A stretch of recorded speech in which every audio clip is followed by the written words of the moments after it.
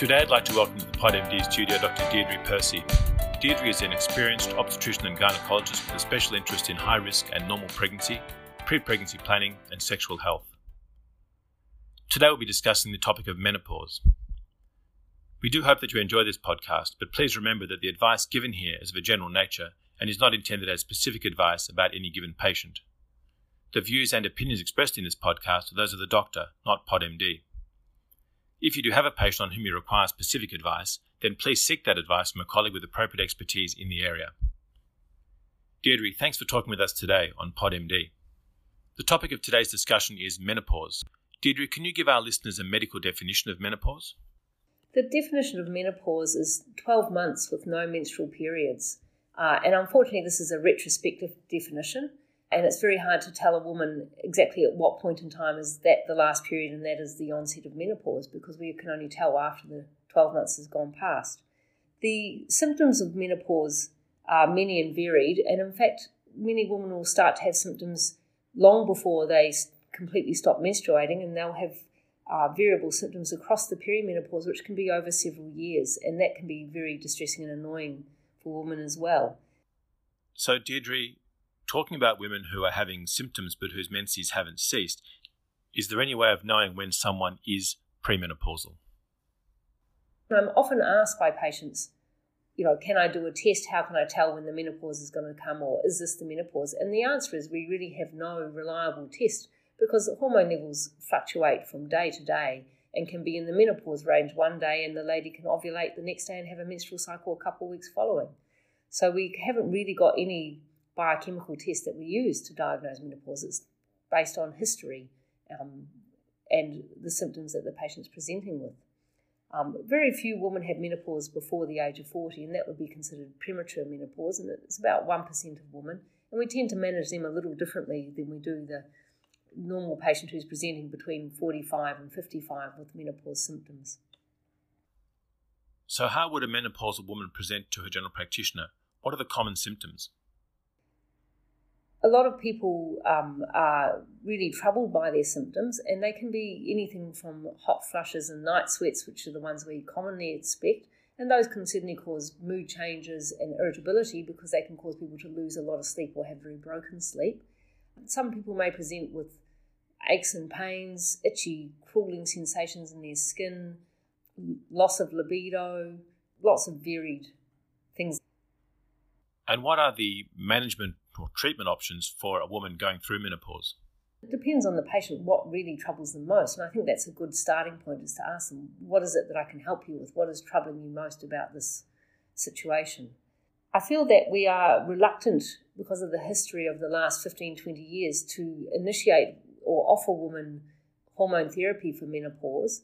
And I think that reluctance is somewhat based in a misrepresentation of the studies and facts about the risks of menopause hormone therapy.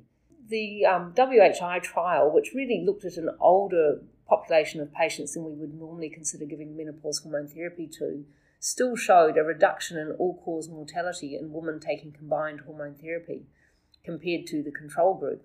And there was definitely a reduction in bowel cancer, endometrial cancer, and hip fractures. And so that combined, is quite reassuring to tell women that if you need hormone therapy to manage your symptoms and to improve your quality of life, that the overall picture is that we're not causing more women to die of complications of that. We're actually having a reduction in mortality in that group of patients. It's also important to remember that across the perimenopause and into the menopause, these ladies still require contraception, and the risk of getting pregnant at 50 is about 1%. But unfortunately, those women who do get pregnant will mostly have miscarriages or gestational trophoblastic disease, which can be complicated to manage and distressing for them. I would certainly encourage any patient who has a Mirena IUD in situ in the perimenopause not to take it out until we're well and truly through the menopause and we've exhausted its possibilities for use as part of their menopause hormone therapy. Because if you are trying to change a patient onto hormone therapy and they're still occasionally ovulating, they're going to get periods and get breakthrough bleeding on their hormone therapy. The other trick for young players is to try and put a patient onto continuous hormone therapy too early in the piece. And again, they often get breakthrough bleeding and leads to them needing to be investigated, which is again a bit of a waste of resources and distressing for the patient if they're having hysteroscopy, D&C done because they've had a period while on continuous hormone therapy or had breakthrough bleeding on continuous hormone therapy. So the normal recommendation is to not start continuous hormone therapy until they're 2 years postmenopausal. Deirdre, you mentioned looking at the specific symptoms that an individual woman presents with. Can you tell us a little bit about the first steps that someone might take in general practice in managing those common problems? For some women, reassurance that the hot flushes, night sweat type symptoms will subside for most people over time, that reassurance can be very helpful. And we certainly offer behavioural and lifestyle advice as to things like caffeine intake, alcohol intake, exercise, how they dress, to minimise the annoyance value of the hot flushes. There have been trials done of mindfulness therapy, which haven't seemed to be as successful in terms of reducing the annoyance value.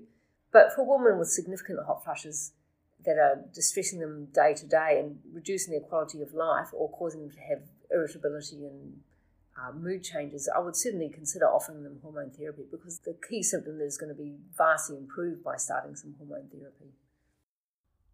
Thanks, Deirdre. So talked there a little bit about managing the reasonably acute symptoms at the onset of menopause, but what about the longer-term health risks, and in particular long-term surveillance of that patient's health by the general practitioner? I would spend some time talking with the patient about other risks in terms of midlife health.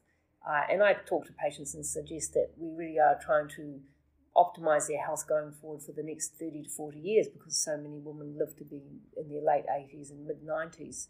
And one of those things is managing bone density issues. And hormone therapy is certainly useful at reducing bone density loss in the first 5 to 10 years postmenopausally. And if you have higher bone density in your 60s, then you're probably going to be better off when you're in your 80s and 90s. There is no absolute need to start someone on hormone therapy immediately when they start developing symptoms. We would consider starting someone on hormone therapy within the first 10 years of menopause. So, someone may have some hot flushes and night sweats and wait 3 months or 6 months or 12 months even to see how they go and whether they subside. And if they're still troubled by them at that point, you could still refer them or commence hormone therapy at that point. Thank you. Now, in this era, we can very often find useful information for our patients online. Are there any resources that you think are particularly worthwhile for menopausal women? I direct patients to 2 places to look for information on menopause management. And one of them is the Australian Menopause Society, and the other one is the Jean Hales website. And they both have downloadable information that's easy to read about what to expect, what the symptoms are, things that people can do to look after themselves, and the risks and benefits of various treatment, and including things to remind ourselves of about which patients are contraindicated to have hormone therapy. And if you have a patient that you feel is a little bit complicated and might have some contraindication or some cause for concern, those are the patients which you can refer, and we can see them and try and sort them out. Deirdre, thanks again for your time here today in the PodMD studio. Just to sum things up for our listeners, could you identify your 3 key take-home messages from your podcast about the menopause? My first message would be to discuss menopause symptoms with patients and listen to their concerns and see what we can help them with. My second would be not to be concerned about helping people by offering them hormone therapy, if that's going to be appropriate. And my third message would be, if you're concerned or the patient's complicated or they're anxious about the risks and benefits of hormone therapy, that would be a good time to refer them to a specialist to discuss it further. And we better not forget that they all should have contraception for at least 12 months following menopause if they're over 50, or for 2 years following menopause if they're under 50 at the time of menopause. Deirdre, thanks again for your time and the insights that you've provided. Thank you very much, Sean.